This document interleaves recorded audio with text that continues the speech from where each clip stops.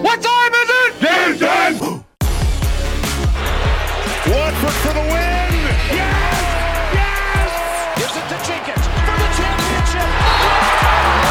Davis! Oh my God! Davis is going to run it all the way back! Auburn's going to win the football game! Ladies and gentlemen, welcome to a new podcast called Game Time, featuring myself, Garrison Hardy, and my co-host, Garrett Thigpen, all the way out in North Carolina. Garrett, how the heck are you? I am doing fantastic, Garrison. I am excited for the podcast, and let's get it started.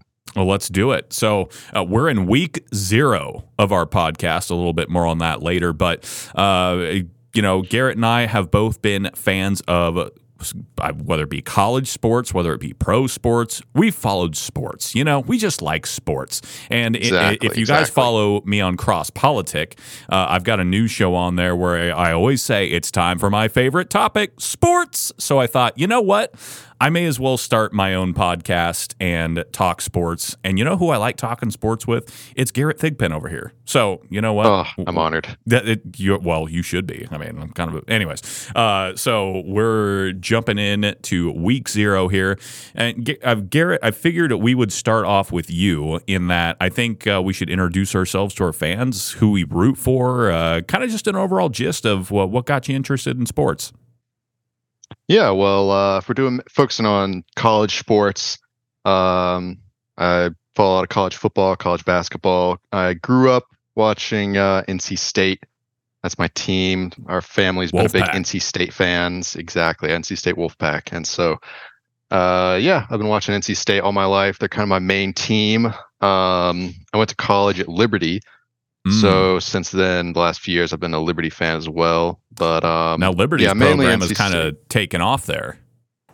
Yeah, especially the last few years, they've kind of become a little more relevant nationally. Starting to play some bigger opponents, beating people like Virginia Tech, BYU. So yeah, they're coming on. They're becoming a little bit relevant. So that's pretty exciting. Now, how about the facility upgrades? By the way. The new facilities? Oh, yeah, they're pretty top notch. I mean, the stadium's really nice. You got a brand new massive indoor practice facility. It's pretty impressive stuff. I think, Hugh Freeze has done really well there. So I think eventually they'll become, I think they're just going to keep growing and, I don't know, potentially vie for one of these new conference openings potentially in the future.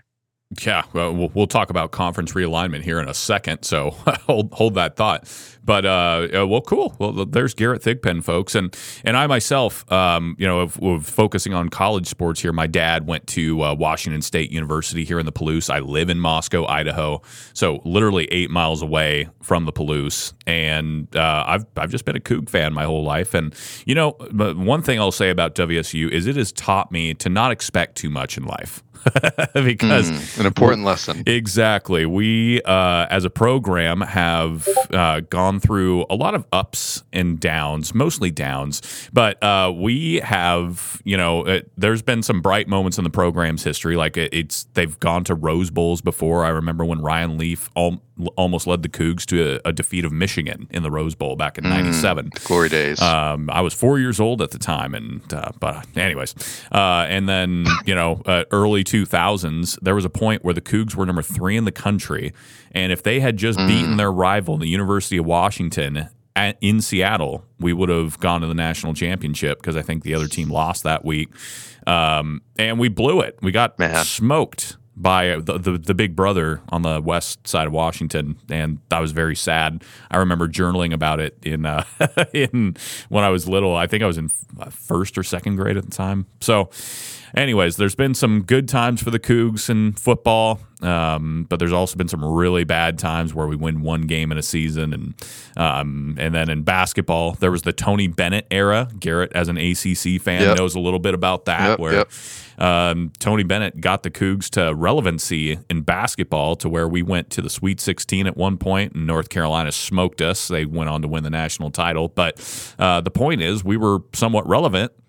And then Bennett got a job offer from Virginia, and fast forward down the road, he wins a national title there, and we get to watch from the distance. Sad. That's always how it goes. It is. So, anywho, that is my college team there. And on that note, that actually is kind of a nice lead in because, my gosh, Garrett, we're starting a podcast at a really interesting time in college football and college sports in general with college conference realignment. And Washington State, my team, suddenly doesn't have a home. The Pac-12 is gone. So yeah, really rough period for your Cougs. I don't know, what do you think they're going to do? Well, I've seen some initial thoughts there. Like the first off, there was rumor that the Big 12 was actually going to reconsider. I don't think that's going to happen. What I think is going to happen is that the Mountain West is going to absorb Oregon State and Washington State at the very least. And I've also seen rumor that the AAC, not the ACC, that would be cool, but the AAC right, of course, could form up with the Mountain West and the remaining Pac-12 schools as well to form kind of a mega conference of mid-majors. Right. So it would be a big conference, and at least they would have a home, but certainly a step down from the Pac-12. Right. Yeah, I think that's what I've seen from a lot of people is potentially these maybe second tier, even third tier conferences are going to have to look to band together in order to protect themselves. And I think that's a good opportunity for some of these conferences like the Mountain West, who have been a little bit on the outside looking in, to pick up good opportunity for them to get some teams, right, like you were mentioning. Obviously a big downgrade for those teams getting left out of the move, but I don't know. I think that you got to do what you got to do. NC State's in a similar position. The ACC is not in a great spot. Yeah, but Florida State's already talking like they won out. Yeah, I think that they definitely want to move, but I've heard that SEC's not too keen on adding them. I think Florida was saying that they don't really want them in, but I think eventually they're probably going to get their way, and NC State's a little bit on the fringe of possibly getting into either the Big Ten or the SEC. If I would prefer the SEC to stay intact and for NC State to stay in and keep things as they are, but if teams do start moving, I wouldn't mind a move to the SEC. I definitely don't want to get left out, but I think that the SEC is as good as it is, but if teams like Clemson and Florida State start moving, which I expect them to, I would hope NC State gets brought in along with them. Right.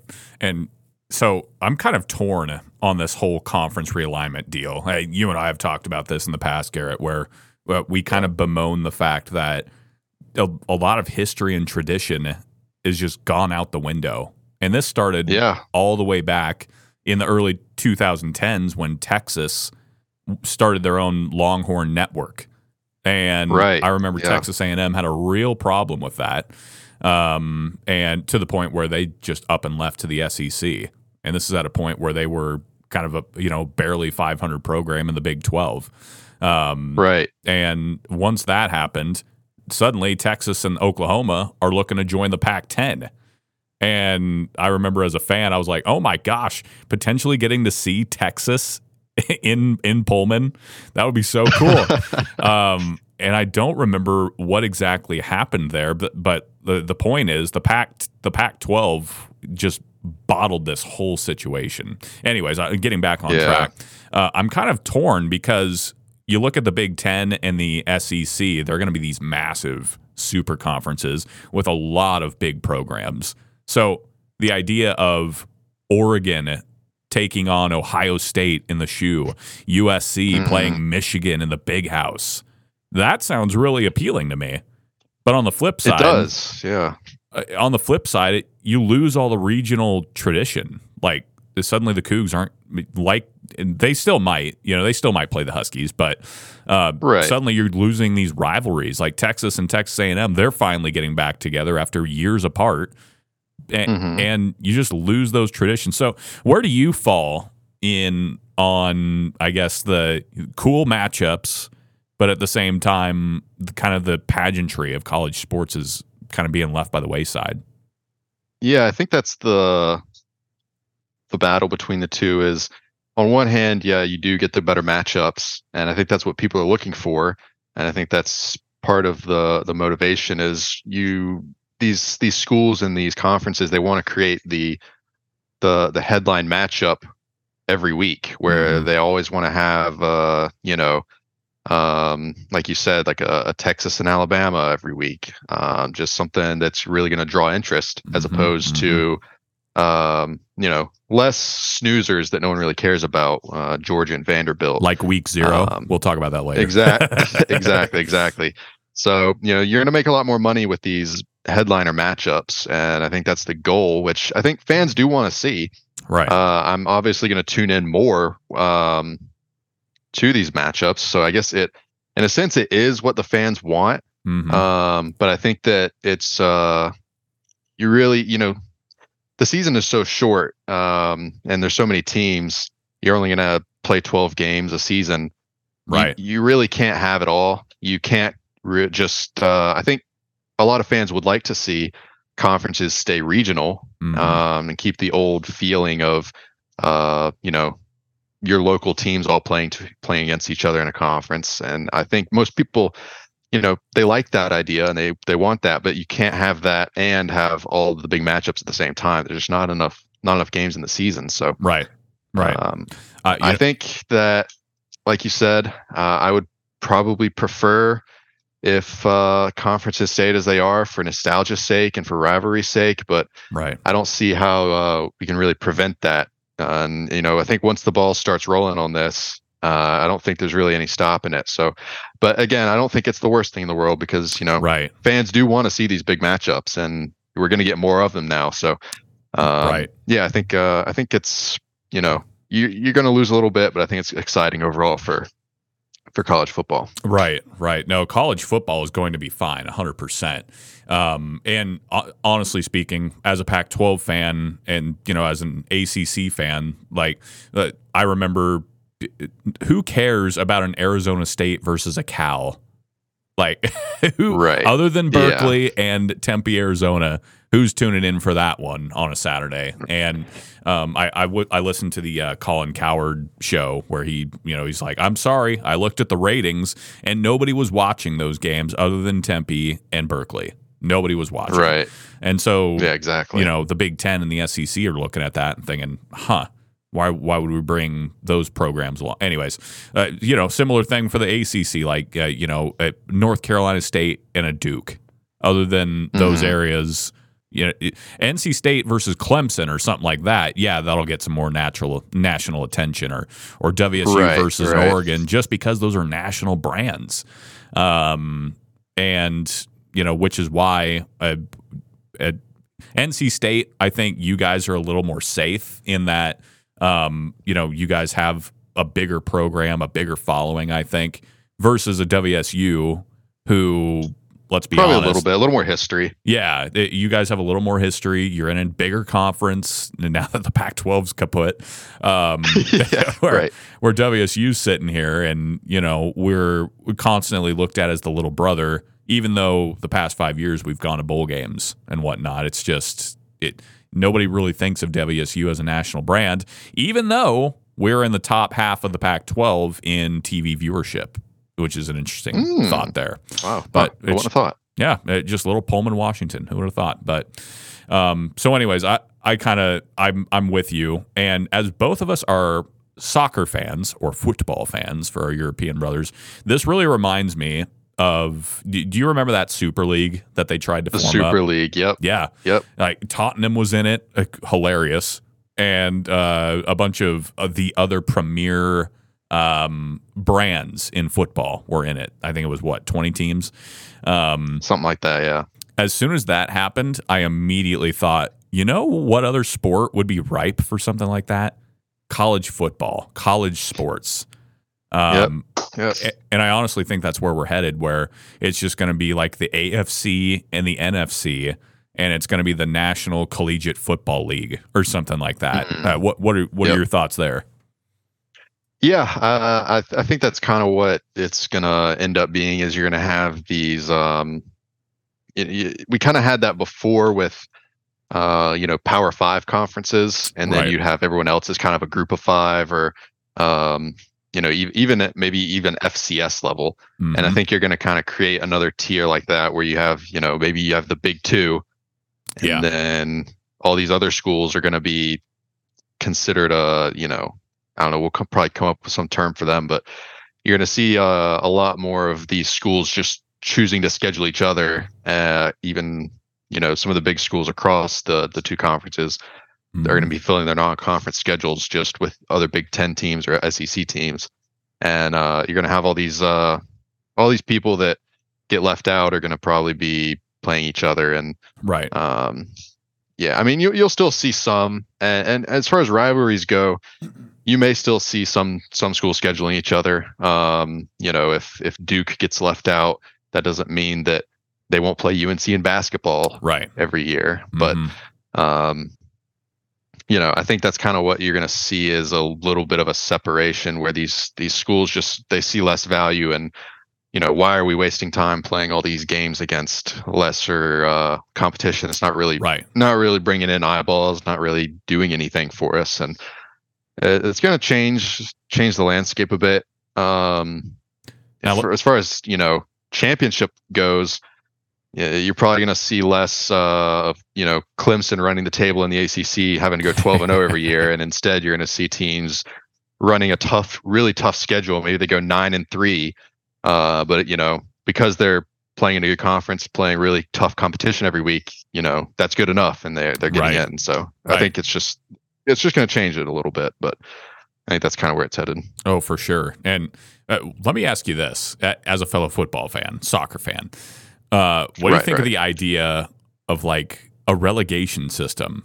You got the top 70 some teams, however many, the top 50, across college sports. And Right. if you finish at the bottom or whatever, you get relegated. However many teams, I don't know. It could be the bottom 10.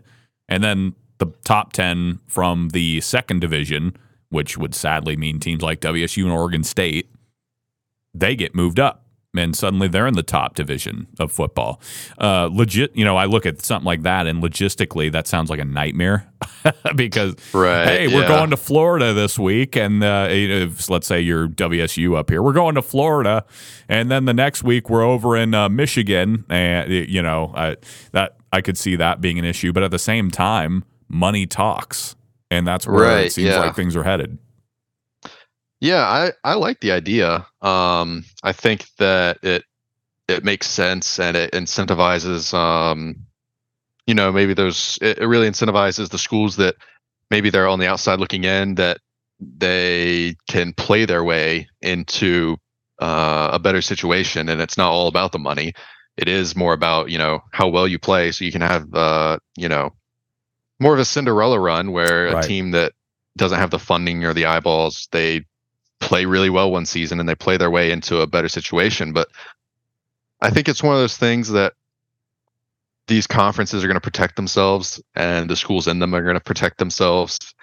They're going to come to some agreement that, the way that it is now, they're going to have an agreement where that's not the case. They're not going to be able to get kicked out if they do bad. Right. And it makes sense that in soccer they don't have that. They have the relegation system in place, Mm-hmm. and whenever they tried to do away with it for financial sake, everyone pushed back on it because it goes against everything they believe in. Right. But because college football's past that, and they're already having the protections in place that they don't have a relegation system, and they're making so much money from it, it's going to be hard to convince them to go back the other way. Sure. Because it's Mm-hmm.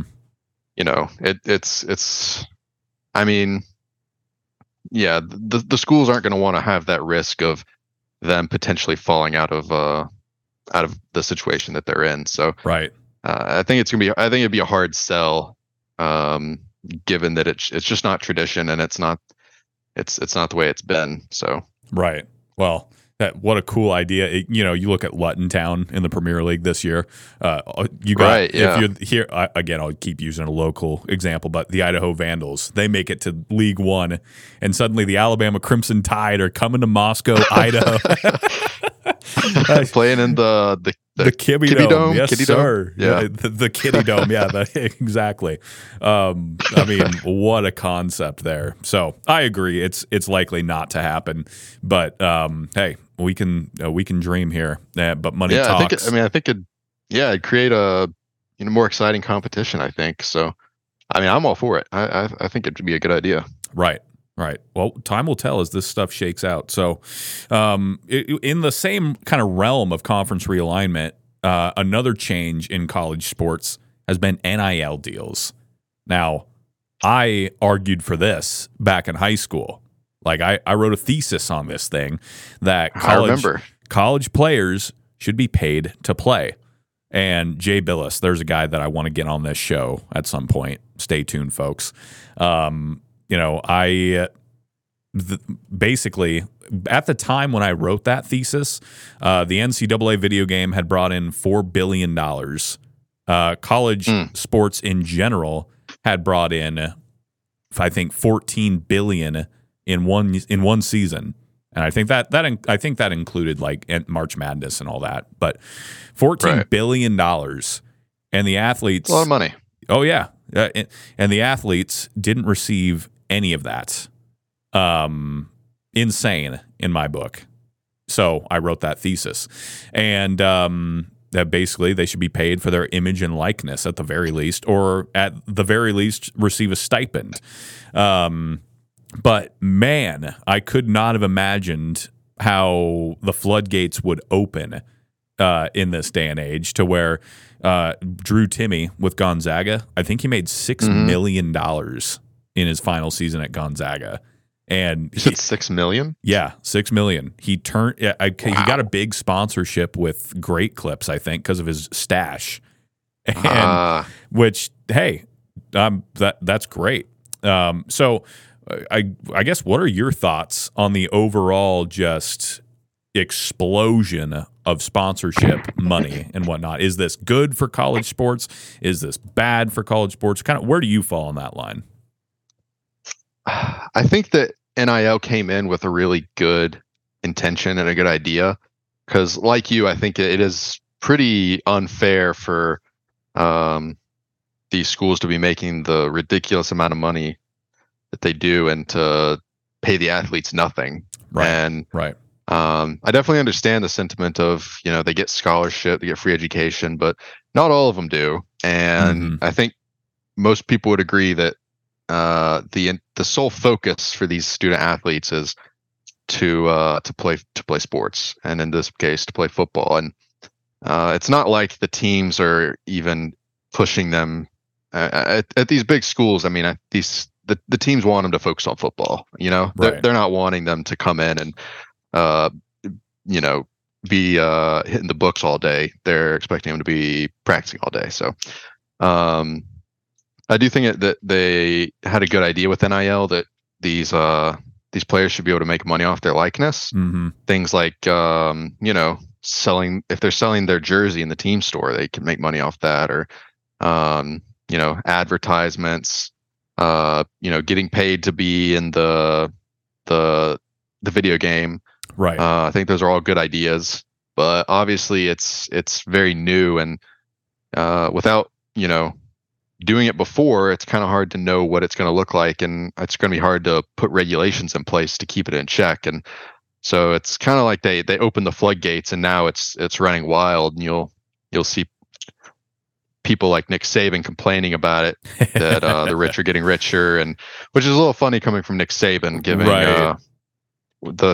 what most people would expect. His players have been paid a good bit the past few years, even before NIL was allowed. But regardless, I think it's a good idea, and I think players should get paid for their likeness, and they should be able to make money off their own likeness. If they're signing autographs or selling jerseys with their number and name on it, then I think that's a good thing, and they should be able to make money that way. But I think there probably will come regulations in the future. I think that it's going to take time to really understand how NIL works and how these schools are taking advantage of it before we can figure out how to regulate it. But you know, for now, I mean, the last few years I feel like not a lot has changed. I mean, you still have SEC schools dominating college sports. I mean, we saw Cinderella and TCU make the playoffs last year.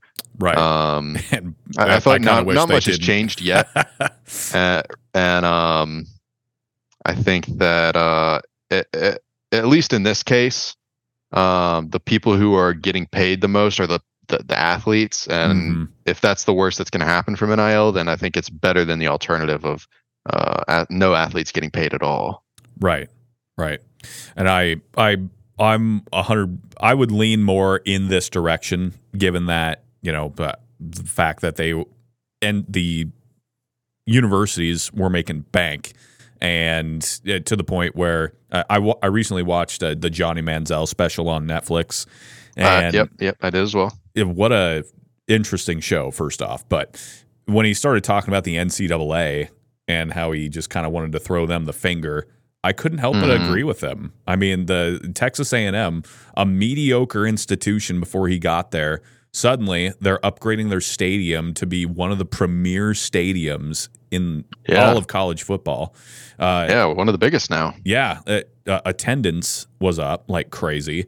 Academic buildings were being revamped left and right.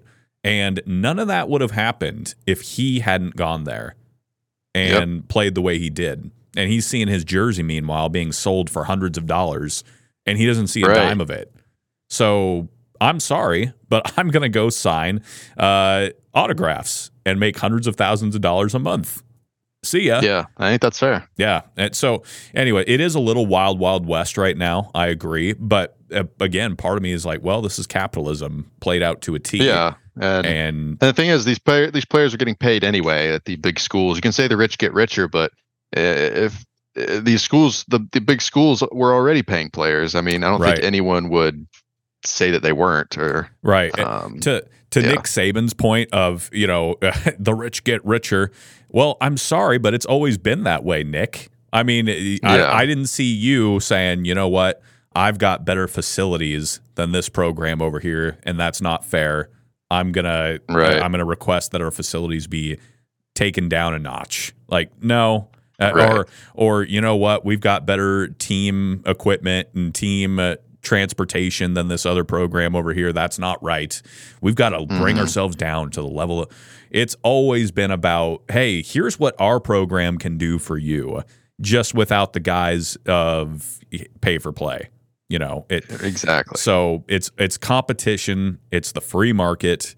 You know, the old heads might not like it, but I'm more in favor of this happening as opposed to, you know, the athletes don't see a dime. So and then you got situations where you got people like Reggie Bush getting his Heisman taken away, for making I can't remember the exact thing, but it was like he was I think selling autographs or something like that, or getting something free, just like really minor payments that they caught. I mean, just stuff like that I think is just ridiculous. So I'd rather just get rid of that kind of stuff and, you know, let the players get paid. And if it's running out of control, then they can put stuff in place down the line that keeps it somewhat in check. But it's kind of like fighting the war on drugs. Like it's a losing battle. And so I think this is a better situation. Now, we would be remiss if we didn't talk about, you know, this upcoming season, because we've talked about realignment, we've talked about NIL, and kind of our overall thoughts on that.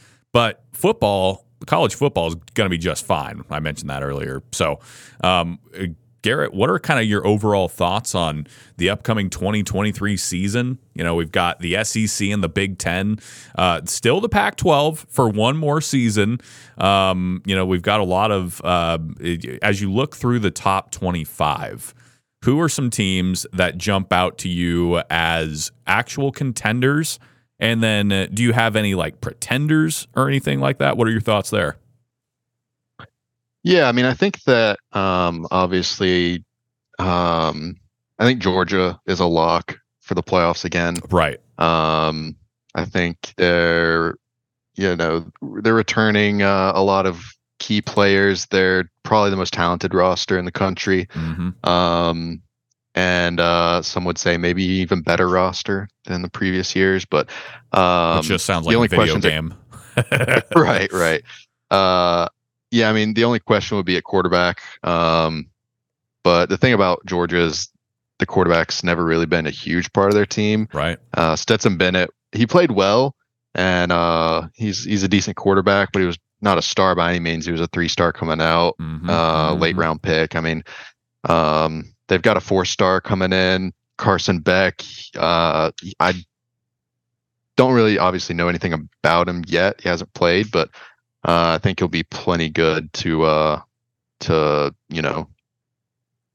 help Georgia at least do as well as they have in the previous years. I think that Georgia's probably a lock. And then just jumping in really quick on your Georgia mention there, like you look back at the early Nick Saban teams where Alabama was running roughshod over the things. They didn't exactly have these superstar quarterbacks running things either. You know, Greg McElroy, AJ McCarron, and neither of them really went on to do anything in the NFL, but they just didn't make a lot of mistakes and they managed the team. And when you've got as many weapons as you do as Georgia from side to side, I mean, Stetson Bennett, he was just smart and he got the ball to the guy. He said, hey, he's going to go get into the end zone somehow. I don't have to do anything. And don't get me wrong, like some of the throws he made in that championship game, for example, against Alabama, where there was I think an offside penalty, and so he just took the shot and threw it deep. Don't get me wrong, he has some arm talent for sure, which is why he's in the league. But overall, I just agree with your point there with regards to they don't need a superstar at quarterback. Right. Yeah, and their defense carries the way. Their defense has been some of the best defenses in maybe ever the last couple of years. So, and you brought up Alabama and their quarterback. They've got a really talented roster, maybe similarly as Georgia, but they've got a lot of problems at quarterback. They don't really have a starting quarterback. They've got a 3-way battle. Probably going to be Buckner, the transfer from Notre Dame, starting. He hasn't played much. He played against Ohio State last year and did not look great, but who knows? And Alabama definitely used to not really rely on the quarterback, like you said. Their main focus was their defense and the weapons that they had, but it's been a while since Alabama's had I don't want to say bad quarterback, but they've had Bryce Young, Tua, Hurts. Right. They've kind of revamped their identity to where they've had these high-scoring offenses with, Heisman contending quarterbacks the last 5 or 6 years. So I think Alabama's going to take a little bit of a step back. They already took a step back last year. They didn't make the playoffs, but I think LSU might overtake them this year. I like LSU a lot more than Alabama this year, and I think it's going to be LSU and Georgia again in the conference championship. And I like LSU to make the playoffs as well with Georgia. Right. I think Jayden Daniels, Heisman candidate. He's got a lot of experience. He looked really good last year, and they were really one game away. They lost that last game to Texas A&M before the championship game, and they would have had a chance to make the playoffs last year. But I think they've gotten a lot better this year, and I think that this is probably going to be their year where they put it all together. And I don't think they'll beat Georgia if they face them in the championship game, but they don't have to play Georgia in the regular season. They just have to play. I think they're going to beat FSU week 1. Right. Don't think FSU's that as good. I think they're probably one of the more overrated teams at number 8. Really?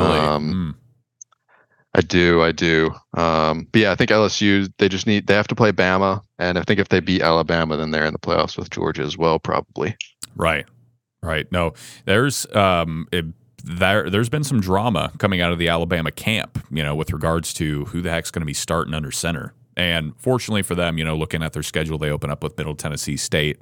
So they've got a chance to get some live game action. I'm sure Nick is going to, play one quarterback first half, another quarterback the second half. But then they've got Texas coming to town. And now Texas, don't get me wrong, like it's always Texas is back, baby, and then they go 8-5. I've from everything that I've heard and read, that is not this Texas team. This Texas team is actually a threat and could be a legitimate contender for the playoff. Now, me personally, I don't think that I just want to wait and see. I'm not going to make that proclamation because every time I think, oh, this could be the year Texas does something, they don't do it. Now, to be fair, Texas was probably a couple big plays away from, instead of being 8-5, they're 10-3 or something like that. Right. That they lost a lot of close games, but their defense was just suspect. But everything coming out of their fall camps this year is that their stable of running backs that they've got, and I think they've got good ones, are having a hard time running the ball. And to me, that's not indicative of a bad offensive line. That's indicative of a tough front four and a tough front seven on defense. So I think Texas defensively is going to be improved. Offensively, they've still got just weapons from side to side across the field. So for me, Texas, they're kind of in that dark horse category for me, which sounds hilarious to say for a brand like Texas. But for me, they're a dark horse coming in.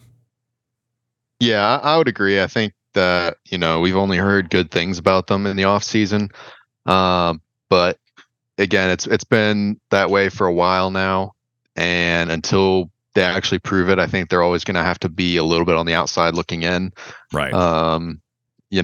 We hear only good things, but again, their AP poll, I think they're starting at 11th. Right. And so I think that's a good spot for them. I think that they have a chance to prove it against Alabama. They're going to have to go at Alabama. It's going to be a really tough game. I don't think they're going to do it. They almost beat them last year, but I don't think that they're going to be one of those elite teams that's going to be playing for the college football playoffs. Right.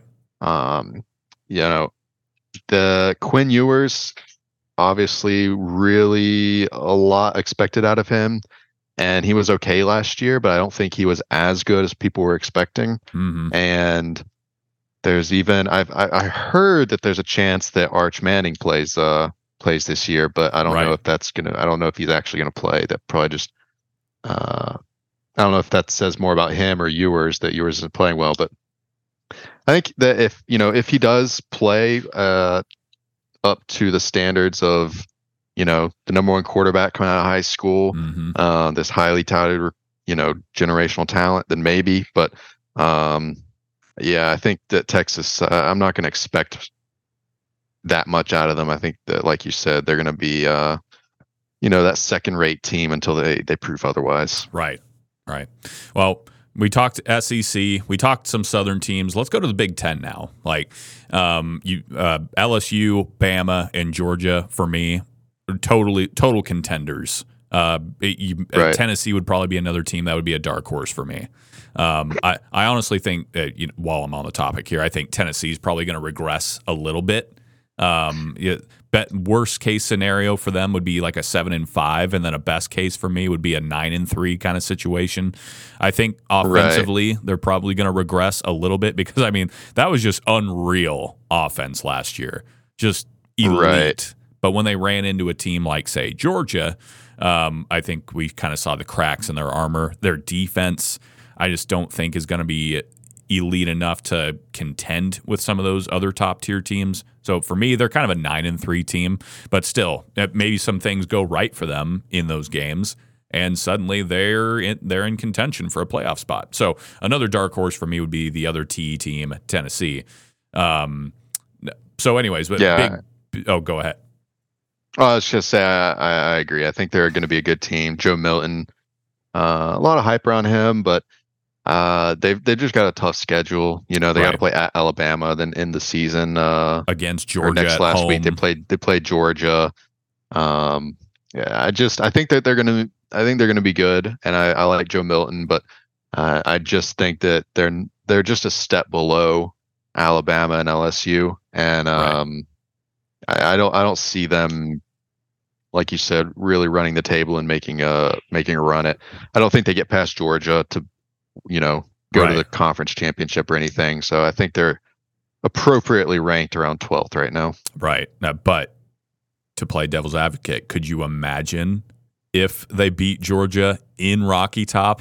Oh my goodness. That's a game right there that I've got circled on my calendar as a must-watch affair. Even if they don't win, I feel like they're going to come out guns a-blazing, and they're going to be competitive much more so than last year, to the point where maybe they lose in a one-possession game. But again, Georgia's just so dominant, so it's hard. It's really hard to pick against them. Right. Yeah. I mean, if Tennessee can beat Alabama, at Alabama a few weeks before, and they go into that Georgia game undefeated, that is that's game of the year right there. That's a top 5 matchup. Right. And coming through Rocky Top 2 years in a row, maybe a top 5 matchup. So yeah, Tennessee, a team to watch. But now let's go up north. Before we get to the Big Ten, what are your thoughts on Notre Dame? I feel like every single year it's, maybe Notre Dame this year, or maybe they're a dark horse. But I feel like that's an every year thing with them. They're kind of like Texas, an elite brand. Yep. They bring in good recruits, and every year they do solid. But last year, the new coach, new system, they start 0-3. It's looking like, oh my gosh, the wheels are going to fall off before they even get rolling. But then they righted the ship, and suddenly they actually had a pretty solid year. What are your thoughts on Notre Dame as they come into this season? I like you said, I think they're a bit similar to Texas. It's just hard to really pin them down and see how good they are. I think we'll have a better understanding at the end of the year this year of how good they are versus in the past. They'll have a really good record, and we still don't know how good they are because of the competition they play.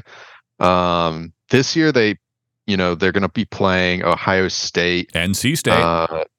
And they have to play NC State too. I'm a little biased, but I think that's a tougher matchup at NC State week 3. Right. I mean, they got to play at State, then they got to play Ohio State, they got to play USC, and they have to play at Clemson. I mean, if they can go through that schedule with one loss, then I think I would consider them for real. But I don't see how they can win at Clemson, and then I also don't see how they can beat Ohio State and USC, and run through that. I just don't think that. I don't think that they're at that level yet. Right. No, I think they're a 9-3 team. I think they can definitely, like I said, I don't think they're beating Clemson. I think they could pull off an upset versus maybe an Ohio State with a new quarterback. Yeah. But I think that's about it. Right. Yeah. The good thing for Notre Dame this year is a lot of their bigger matchups. Well, 2 of the 3 big matchups are at home. You got Ohio State coming to Notre Dame. You got USC coming to Notre Dame. And Notre Dame, there's no doubt in my mind they play better at home. Like last year when they went to the Shoe and Notre Dame was up 10-3 to start proceedings, I was thinking, oh my gosh, this Notre Dame team looks big, physical, tough. They're not intimidated at all. But eventually Ohio State got things rolling, and the final score was 24-10. Still, very competitive affair, and Notre Dame looked like they could fit the bill of that kind of a team. I think we could see a similar type slugfest early on. Can they finish it and beat Ohio State? That's the question. USC, for me, would be the more likely win, given that I just don't trust USC's defense. I really don't. For me, Caleb Williams is elite as it gets, and he's going to be a top 5 selection in the draft probably. And you'll have more to say on that. I know you follow those things. But for me, that would be the upset option right there, is beat USC at home, and then that gives you the momentum heading into the Clemson game. Maybe you take down Clemson at home. So like you said, if they could win 2 of 3 of those big matchups, maybe they got a shot to eke in, or at least be a contender in that realm. Yeah, it's kind of that's what I think. If they can win 2 out of 3, I would consider them a contender. I personally don't think it can happen, but you never know. I mean, Sam Hartman coming in at quarterback, I think he's really good, and he's probably an upgrade for them. That was a big struggle for them last year, and I think that they might be a little bit better than last year, and I think they could possibly do it. But again, like we said with Texas, I'll need to see it before I really consider them a contender. Right. I'm with you there. And speaking of which, as a conference, the Big Ten, a conference that boasts a lot of talent and a lot of elite programs, yet, let's be honest, the SEC has just run roughshod over proceedings for the last decade or two. Really. Ohio State has been the one that has poked through and beaten the Alabamas, gone toe-to-toe with Georgia, and that's because they had elite quarterback play and elite wide receiver play. Some of the best wide receiver core in the country is at Ohio State. So when I look at the Big Ten, to me, Michigan, Ohio State, and Penn State, those are the three that jump out to me as the potentials. It's kind of interesting. Like, you look at Michigan, very old-fashioned, and we can talk about the drama with Coach Harbaugh here being suspended for 3 games, but very old-fashioned, pound the football kind of team. They're going to line up. They have one of the best offensive lines in the country. They got a good transfer in at one of the guard spots, so they're very experienced up front. And they've got some of the stable of running backs in the country as well. And this time around, Harbaugh actually has a quarterback that's been in his system for longer than 1 year. So if he can not make mistakes under center and just rely on his strong run game, I think Michigan is going to be a major problem. And as far as talent is concerned, you could make the argument that they've got one of the most talented rosters in the country. Defensively, they're going to be tough as well. Now, they didn't put out a great showing against TCU last year, that's for sure. I was shocked that game, but I digress. I think Michigan probably beats Ohio State this year. They've just got the formula. They're stronger than Ohio State in the trenches. And to me, both those teams are probably going to go into the game undefeated. It's going to be another epic showdown. And I just think Michigan's going to come out on top. It's in the Big House. They went to the Shoe last year and won. It's going to be 3 in a row for the Wolverines, and they're going to be going to the Big Ten championship game. Penn State is the only other one where I think, that's a potential contender. To me, they're another dark horse.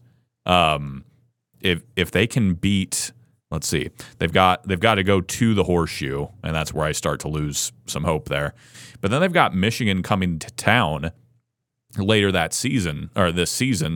I could see that being a point where they knock Michigan off, potentially. They've got a great defense, and it's just a tough place to play, one of the best atmospheres in college football. So that's kind of my overall assessment of the Big Ten. Ohio State has all the talent in the world in the skill positions, especially at wide receiver, and they got good backs, but I think Michigan's just got the formula. They're going to punch them in the mouth, and can Ohio State respond? Yeah, I agree. I think, I would expect my prediction would be Michigan winning the conference. I think they're playoff bound. Right. Like you said, the championship game, the Big Ten's interesting because, it's Michigan, Ohio State, and Penn State are really the only 3 contenders, I think. Right. And they're all on the same side of the conference. And so they're just going to fight each other for that side. And then Wisconsin, probably Iowa. Yeah, probably a cakewalk in the championship game. I feel like that's usually how it is. That the Big Ten championship is kind of irrelevant. But yeah, I think I think Penn State is they have a lot of talent, especially defensively, but I just don't think that they're on the same level as Michigan, Ohio State. And then I think that Michigan, like you said, they beat them last year, and I think that they've only gotten better.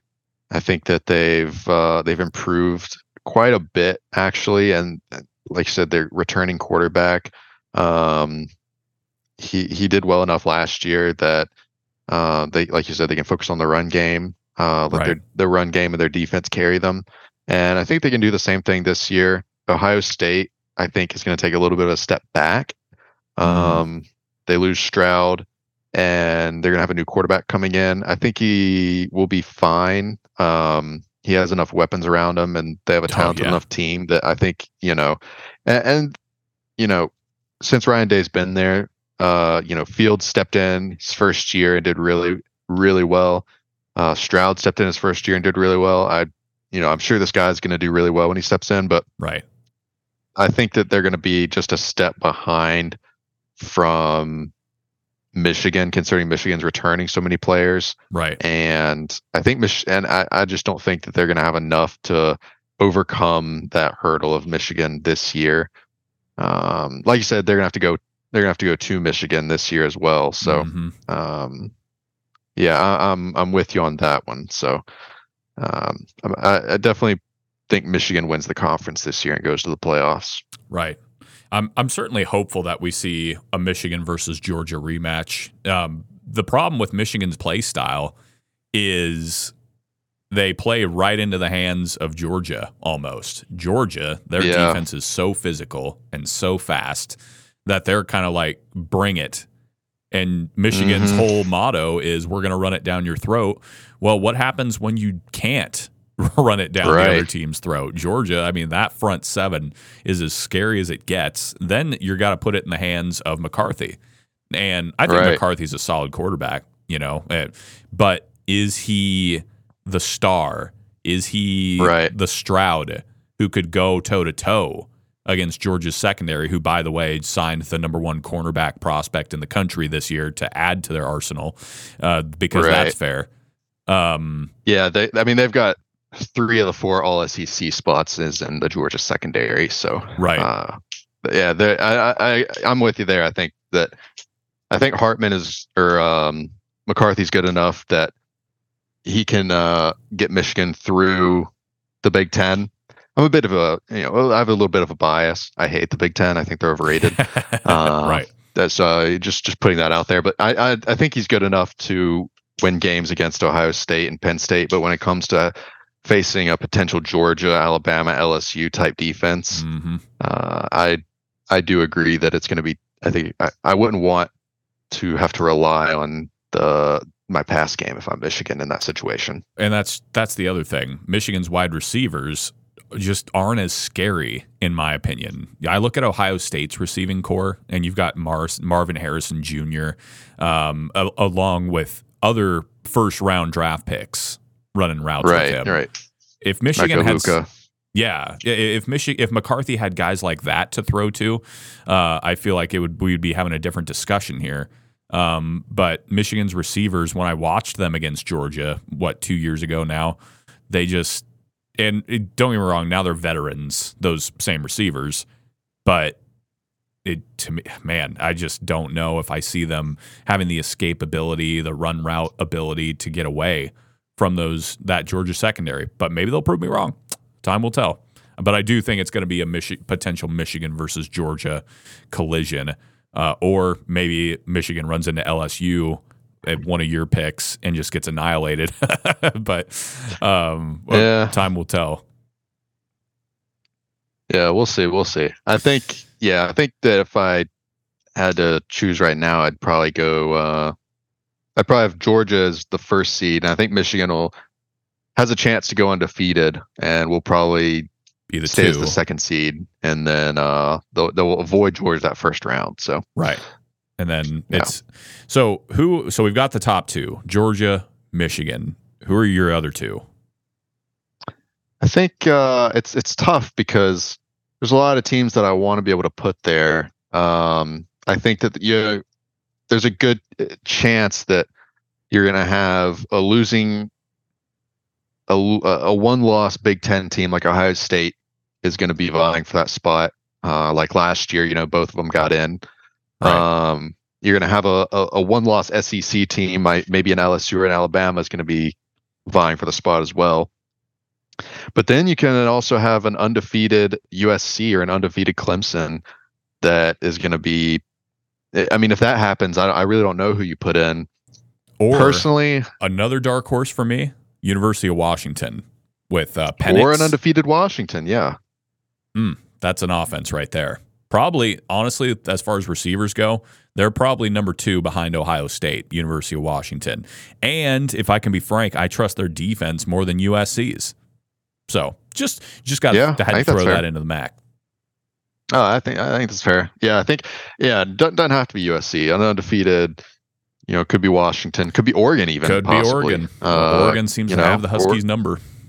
Yeah, so it's gonna be tough. I don't know. I mean, if I had to pick now, I'd probably go Georgia, Michigan, and then maybe LSU and Clemson. But just because I think that Clemson's gonna have an easier time going undefeated than any of the Pac-12 teams will. Mm-hmm. Because I think they're just a little bit better than USC, and they aren't going to have as many tough games down the stretch as a lot of the Pac-12 teams are going to have, because they're going to have to play each other. And I think that Clemson just needs to get by Florida State, really, potentially in the championship game, and I think they'll be. I think Clemson is going to go undefeated this year, so I would probably put them in as well. Making their return. I agree with that top 4. For me, it's Georgia, Michigan, LSU, Clemson. That's rounding out my top 4. And like you said, you could switch by the end of the season. We could be having a different discussion, but to me, that seems the most likely, especially as far as pathing is concerned. The Pac-12 just seems to cannibalize itself every year, which is why the conference is breaking up.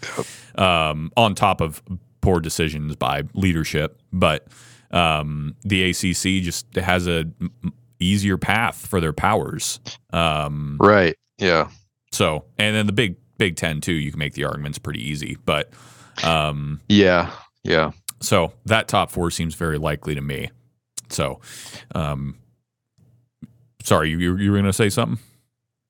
I was just say, yeah. I mean, as far as pathing goes, because Clemson, I think they have a really easy schedule. Not easy, but they get to play Notre Dame and Florida State at home this year, and UNC at home. Right. Pretty much all and I think they're just going to be a step above all those teams, and they get all of them at home. So I don't, and I think Cade Klubnik's going to be a really big upgrade over DJ last year. Clemson was really good last year still. By the way, props to DJ going from Clemson to Oregon State, and Oregon State as a 10-win program. Yeah.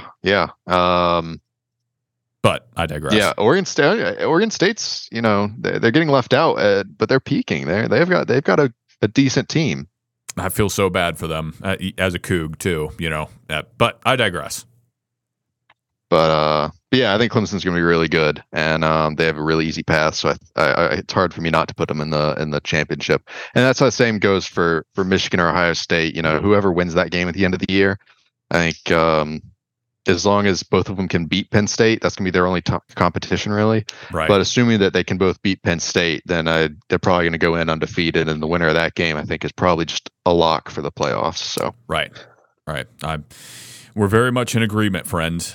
But before we go, there's actually some games happening this Saturday, Week 0, as it's being called. Oh, yes. The infamous Week 0. Believe me, it is a 0 when it comes to some of the entertainment value. But, Notre Dame and Navy could be an interesting game. Navy always seems to just be a tricky team. And you know what? I didn't realize a new bit of information maybe for the folks at home, but I always wondered, why doesn't Navy, Air Force, or Army, why do they always play these weird run playbooks, these weird run offenses? Why don't they try something else? Do they just not get the athletes? That was just my main assumption. But it's actually because their players all have to be under a certain weight limit because they're training for the military. Right. So they're not going to be able to have these offenses that can go toe to toe with these other programs that have linemen that are well over 350 pounds and running big hog mollies up front. They can't get those guys. Exactly. So that was kind of an interesting tidbit for you there. And they've got to start things off. Makes sense. Against Notre Dame in Ireland, no less. Big game. Yeah. Fighting Irish in Ireland. Notre Dame has had the recent success against Navy. Do you think that continues over in Ireland? I would expect so. They're 20.5-point favorites. I think I think they'll probably win that game. My money would be on the Irish. Right. And mine as well. The last time they went to play at Notre Dame, that was last year, lost 34-6, and just kind of a dull affair. Again, Navy, a solid program. They still put up wins. They still are in the top half of college football, but so very well coached. But I look at Notre Dame. This is a team, the Fighting Irish, that I think is going to come out better than last year. I fully expect them to pick up the win. And really, the only other game of note you could argue is USC versus San Jose State. But yeah, I mean, what's there to talk about? It's one of those games where, hey, let's go out and show off the shiny new toys we got. USC picks up the dub in my book. Yeah, I mean, it's just I guess the opportunity to watch Caleb Williams. Right. Probably, my would be my number one pick to win the Heisman. So yeah, I would say that's the biggest draw is getting the opportunity to watch him. Probably not going to be much of a competitive game, right? But the thing I will watch. As a former player, the thing I will watch is how does USC's defense look? Because last year, we saw their showing against Tulane in the Sugar Bowl. And don't get me wrong, Tulane's offense was solid and a great turnaround story of a program, Tulane. But come on, USC. You have these 4- and 5-star recruits, and that's the performance you leave us with. So my only thing is defenses are always usually going to be ahead of the offense as far as there's how in sync they are and whatnot together. Mm-hmm. So can the defense go out and hold them close to a shutout? That's what I would probably be looking for as a fan. How does their defense look? Because Caleb Williams is going to do Caleb Williams things. So let's see if the defense can match him. Yeah, that's true. They got a lot of good transfers in this year. I think the defense is going to be better, but yeah, I guess that's the main thing to look out for them this year. If their defense is rolling, yeah, I think that they could be go undefeated potentially and be a playoff team. I think they're probably my fifth playoff team if I had to choose right now. So yeah, I'm definitely excited for them this year. Well, and I'm just definitely excited to have college sports back. And folks, that's kind of all we've got for you this week. We week 0 of the Game Time podcast featuring Garrison Hardy and my co-host Garrett Thigpen. We're going to be dropping episodes once a week to y'all, and our content's just going to be getting that much more streamlined and better to listen to as time goes on, as we get better at this. And you can follow us on Apple Podcasts, iTunes, Amazon Podcasts, and Google Podcast. Wherever you get your favorite podcast, that's where you can find us. So for Garrett Thigpen, I'm Garrison Hardy. This has been Game Time. Thanks for listening.